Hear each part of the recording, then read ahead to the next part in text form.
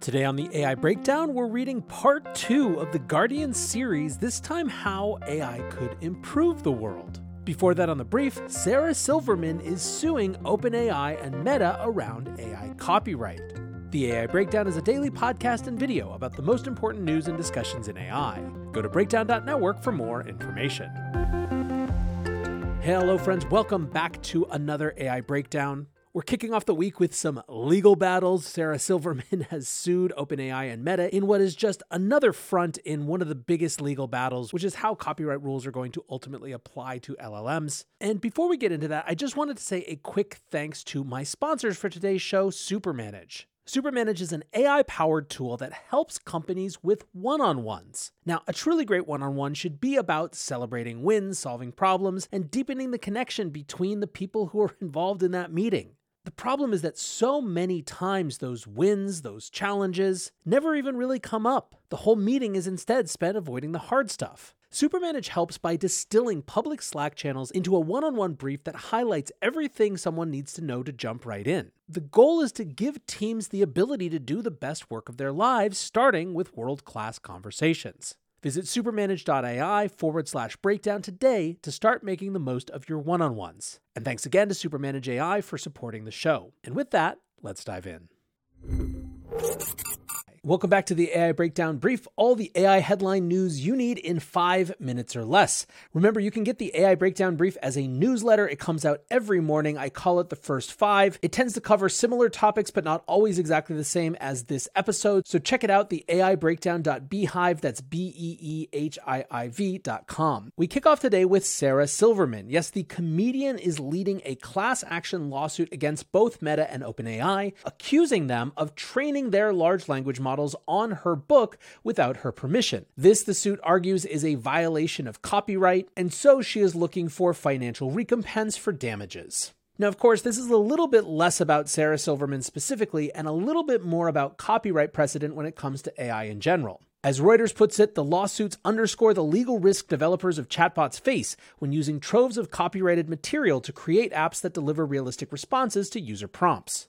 There are a number of this type of copyright suit going on out there. We've obviously mentioned the Getty Images suit a number of times on this show, in which Getty is suing Stability AI for allegedly training its Stable Diffusion model on Getty's 12 million proprietary images. Now, there are a lot of different approaches to this that we're likely to see around the world. We don't have rulings yet in the US or the UK where Getty also filed suit against Stability AI, but Japan seems headed towards a regime in which training AI on copyrighted materials is not a violation of copyright. Europe appears not yet to be taking a firm stance on whether AI companies can train their models on copyrighted materials, but they do want disclosures when that happens. One of the key provisions of the generative AI side of the rules of the new EU AI Act is to clearly articulate what data models are trained on. Now, when it comes to people's takes on AI and copyright, the people who have strong enough opinions to want to share them tend to fall into one of two categories. On the one hand is the take represented here by Stefan Kinsella, who retweeted the article about Sarah Silverman's suit and says, "This is what you get with this insane legal system. It could crush an entirely new and useful technology. Shame." On the other end of the spectrum are people like Alice, an illustrator and apparel designer who submitted a comment to the White House around its AI strategy and said, "I talked about how Gen AI models could not exist without first stealing terabytes of data from creatives, and we need a system around AI training that respects creators' copyright." Whichever side of that you find yourself closer to, I tend to agree with Dennis Consorte here, who tweets, "Prediction: generative AI will make its way to the Supreme Court within 12 to 18 months as more intellectual property lawsuits pile up." Next up on the brief, AI legal concerns be damned. According to a new CNBC survey, AI is a key top spending priority for more than half of companies that they surveyed. CNBC recently surveyed a group of top tech executives, including CIOs, CTOs, from companies including Accenture, Adobe, Ernst & Young, IBM, Johnson & Johnson, and more. And nearly half of those surveyed, 47% of the companies that participated in this survey, said that AI was not just a priority, but their top spending priority in technology over the next 12 months. On top of that, 63% said that their companies are accelerating spending into AI, as opposed to 37% that characterize themselves as proceeding with caution. Not a single one of the 100 executives of the CNBC Technology Executive Council surveyed said that they were not investing in AI. Another survey from research firm Omdia also found that 55% of the companies that they surveyed have a dedicated AI budget. Meanwhile, 38% said that their spending on AI is supported by other budgets, and only 5% did not have a budget at all. Interestingly, according to that Omdia survey, companies in Asia are spending more on AI than companies in the West. 52% of respondents in Asia said that they currently spend more than $1 million a year on AI versus only 38% in North America. Staying on the corporate theme from one more moment, TSMC, the world's biggest chip manufacturer, the company who manufactures most of NVIDIA's chips, has beaten analyst quarterly earnings estimates. Despite the fact that their Q2 revenue was down 10% year over year, the fact that they beat expectations has sent their stock heading back up. Overall this year, TSMC's stock is up 25%, even though their revenue is down year over year.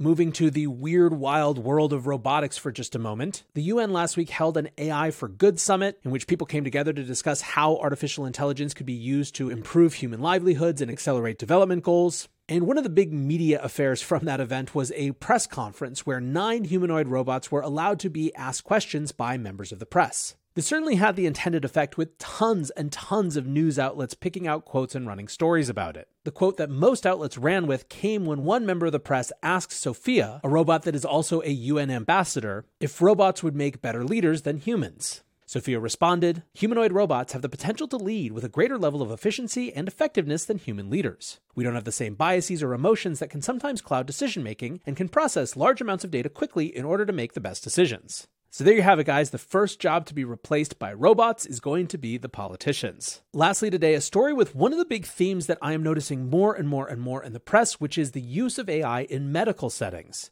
Over the weekend, the Wall Street Journal reported that Google is currently testing its MedPalm 2 model in hospitals, including the Mayo Clinic. And those live initial tests are really promising. Now, MedPalm 2 was trained using a set of medical demonstrations and just medical data in general, with the idea to be able to assist doctors and practitioners with care questions, background information, and more. Google itself has said that its MedPalm 2 model still has some issues with accuracy, as do all LLMs, but when it comes to things like showing evidence of reasoning, consensus-supported answers, and showing no sign of incorrect comprehension, MedPalm 2 performed about as well as human doctors. Now, this wasn't an official press release, it was Wall Street Journal background reporting, so we didn't really get much more information about what Google's plans are, but WSJ is also saying that customers of MedPalm 2 will control their data, meaning that it's designed to be a sort of enterprise product as opposed to a general-purpose medical LLM that anyone can access. All right, guys, that's going to do it for today's AI Breakdown Brief. If you enjoyed it, do me a favor, drop a like or a comment on this video, or if you're listening to it, especially on Spotify, go leave a little note about what you liked. Thanks again for listening or watching, and I'll be back soon with the main AI breakdown. Welcome back to part 2 of our long reads on the AI breakdown. On the last episode, you heard 5 ways AI could destroy the world, so of course, now we have to read its companion piece, 5 ways AI could improve the world. Again, these were interviews by Steve Rose from The Guardian, and Steve kicks it off. Recent advances such as OpenAI's GPT-4 chatbot have awakened the world to how sophisticated artificial intelligence has become and how rapidly the field is advancing. Could this powerful new technology help save the world? We asked 5 leading AI researchers to lay out their best case scenarios. Number 1, more intelligence will lead to better everything. From Ray Kurzweil, computer scientist, inventor, author, and futurist. In 1999, I predicted that computers would pass the Turing test and be indistinguishable from human beings by 2029. Stanford University found that alarming and organized an international conference. Experts came from all over the world.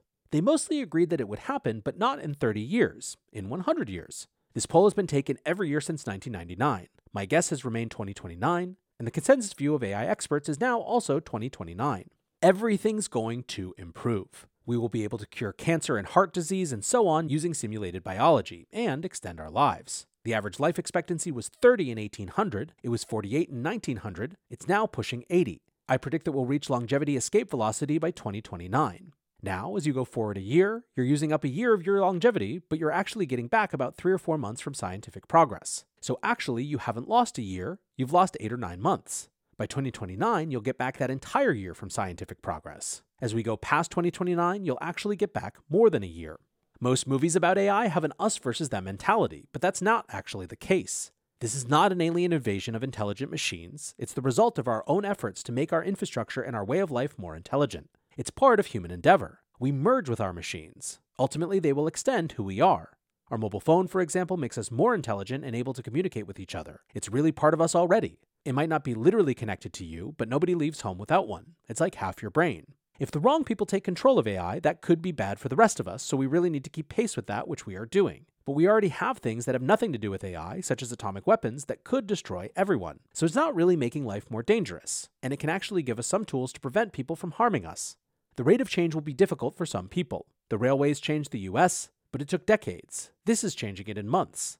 If we were in 1900 and I went through all the different ways people made money and I said all of those will be obsolete in 100 years, people would go, oh my God, there's going to be no jobs. But in fact, we have more jobs today in areas that were really only invented in the last few decades. That will continue. We've made great progress, but there are still people who are desperate.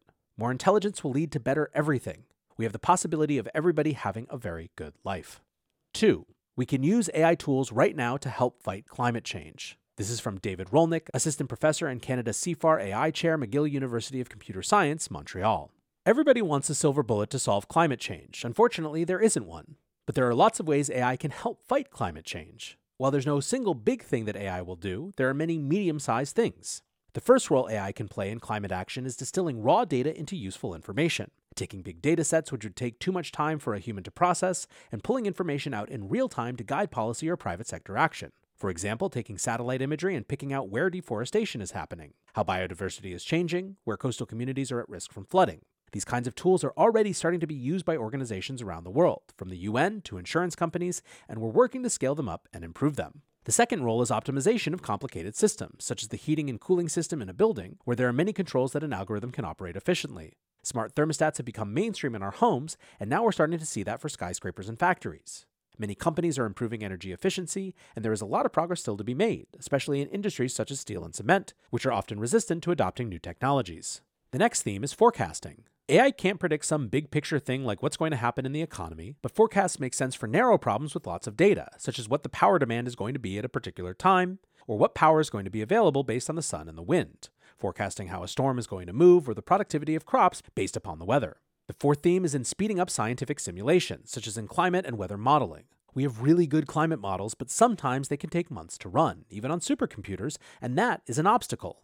We understand climate change very well, but that doesn't mean we know exactly what is going to happen at each point. So, having faster climate models can aid local and regional responses. AI in climate action isn't about what computers can do in the far future. We can't trust some speculative future technology to rescue us. Climate change is already killing people, and many more people are going to die, even in a best-case scenario. But we get to decide now just how bad it gets. Action taken decades from now is much less valuable than action taken soon. Thinking of AI as a futuristic tool that will lead to immeasurable good or harm is a distraction from the ways we can and are using AI tools right now, and what we can do to align them with what's best for society. Number 3. There is going to be an amazing revolution in healthcare.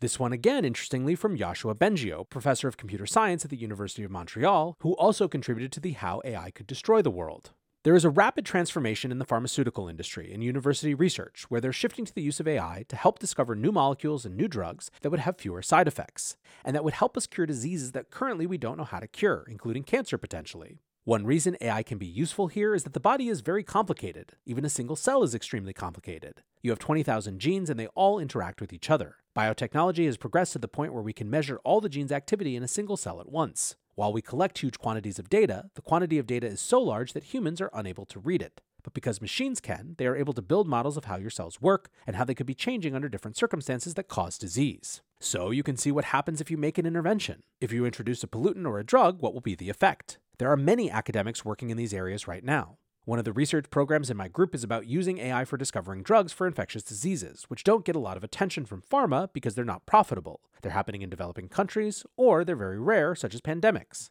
There is also the issue of antimicrobial resistance, where mutations of microbes mean that our current drugs are no longer effective. This is like a catastrophe dangling in front of our noses. It could come at any time. This is not just something happening in academia. There are now dozens of startups that have been created at the intersection of AI and drug discovery, broadly speaking. These have been injected with billions of dollars while pharmaceutical companies are beefing up their machine learning departments. Having better models could be a real game changer. The big cost of drug discovery is that you have to try a lot of things that don't work. Trying one drug isn't that expensive, but usually there's something that goes wrong. Currently, it costs billions of dollars to develop a new drug. It could easily be 10 times less with these advances. It's probably going to take years before people see an effect, but I'm pretty sure it's going to be an amazing revolution in terms of healthcare. Number 4.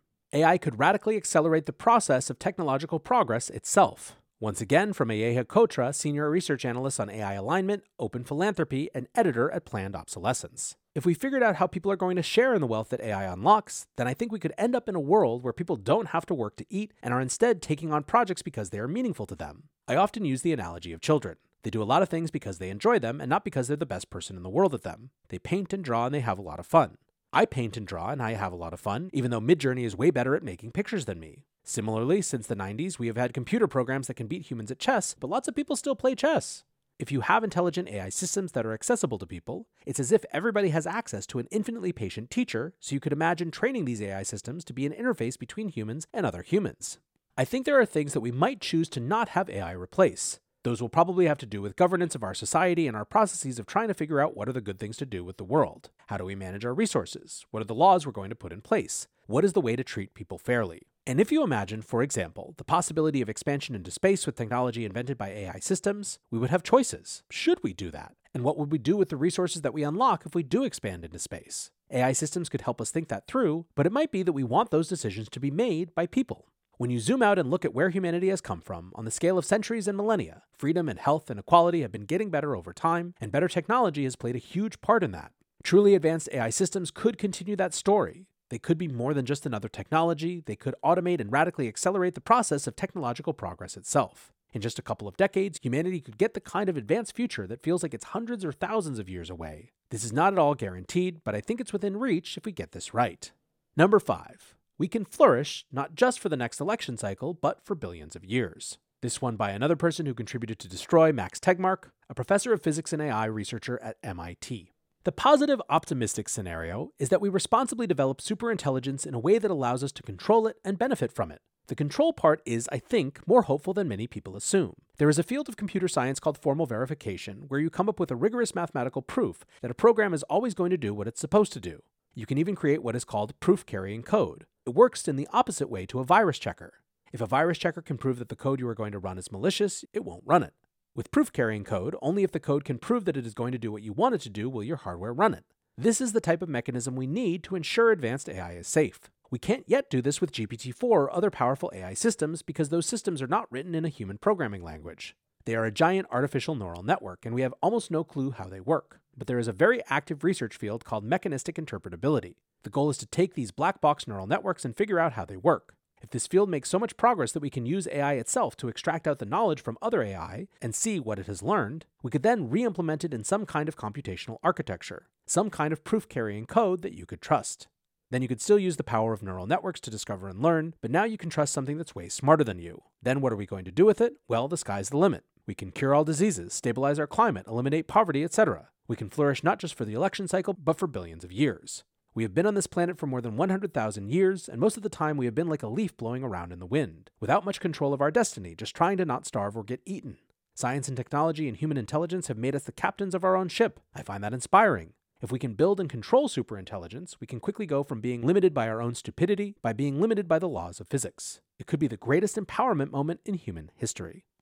All right, back to NLW here for just a quick wrap-up. A few notes that I want to leave you with as you ponder this one as well. The first has to do with what people don't like about both sides of these arguments, and that I would characterize as hand waviness. On the destroy the world side, that hand waviness manifests as inevitably these machines are going to want to kill us and use our resources, and so they're going to do it in XYZ way. It feels hand wavy because it makes a huge number of assumptions. However, there is a similar hand waviness when it comes to how AI could just all of a sudden cure all diseases or eliminate poverty. Now, I think by and large, both sides of the argument presented in these Guardian pieces mostly avoid hand waviness, but it's super notable when that hand waviness appears, and maybe suggests that that's something that as this discourse evolves, we should be looking to avoid as much as is actually possible. A second thing that comes out of seeing some of the responses to this piece is that it appears to me that there's a lot of skepticism out there about how much some of these problems are technological or able to be solved by technology versus about politics and choice. Again, if you go copy-paste this URL into the Twitter search bar, you're going to see a lot of people who are saying things like the issues with climate change and poverty aren't really about technology, they're about choices that we've decided not to make. I think whether one is predisposed to think that AI is going to improve or harm the world, understanding the role of human decision-making processes in politics is going to be really essential in how that plays out. Lastly, I did want to point out that 3 of the 5 voices featured here are featured on both the how it could improve the world and how it might destroy the world side. I think that speaks to something that mainstream media doesn't always capture, which is that many of the people who are most concerned about the risks if we don't address them are coming from a place where they're unbelievably excited about the possibilities if we can address them. It is not a set of neo-Luddites in the way that opponents of previous technology moments have been. It is the people who are most close and most in touch in many cases with the raw power of these systems who have an appreciation for the risk that they bring. I think getting outside of our priors of assuming that people who are concerned about the risks of these technologies must just be people who are anti-progress a priori is going to be really, really important for having a discourse and a dialogue that can move forward productively. Anyways, as we wrap, I want to say a big thanks to Guardian for putting these pieces together. I think they're a step above most mainstream media coverage of these issues. And let me know what you think. Which of these sides are you most compelled by? Which of these arguments did you find interesting? Hit me up on Twitter @NLW. Go check out the Discord. It's bit.ly/AI Breakdown. And until next time, peace.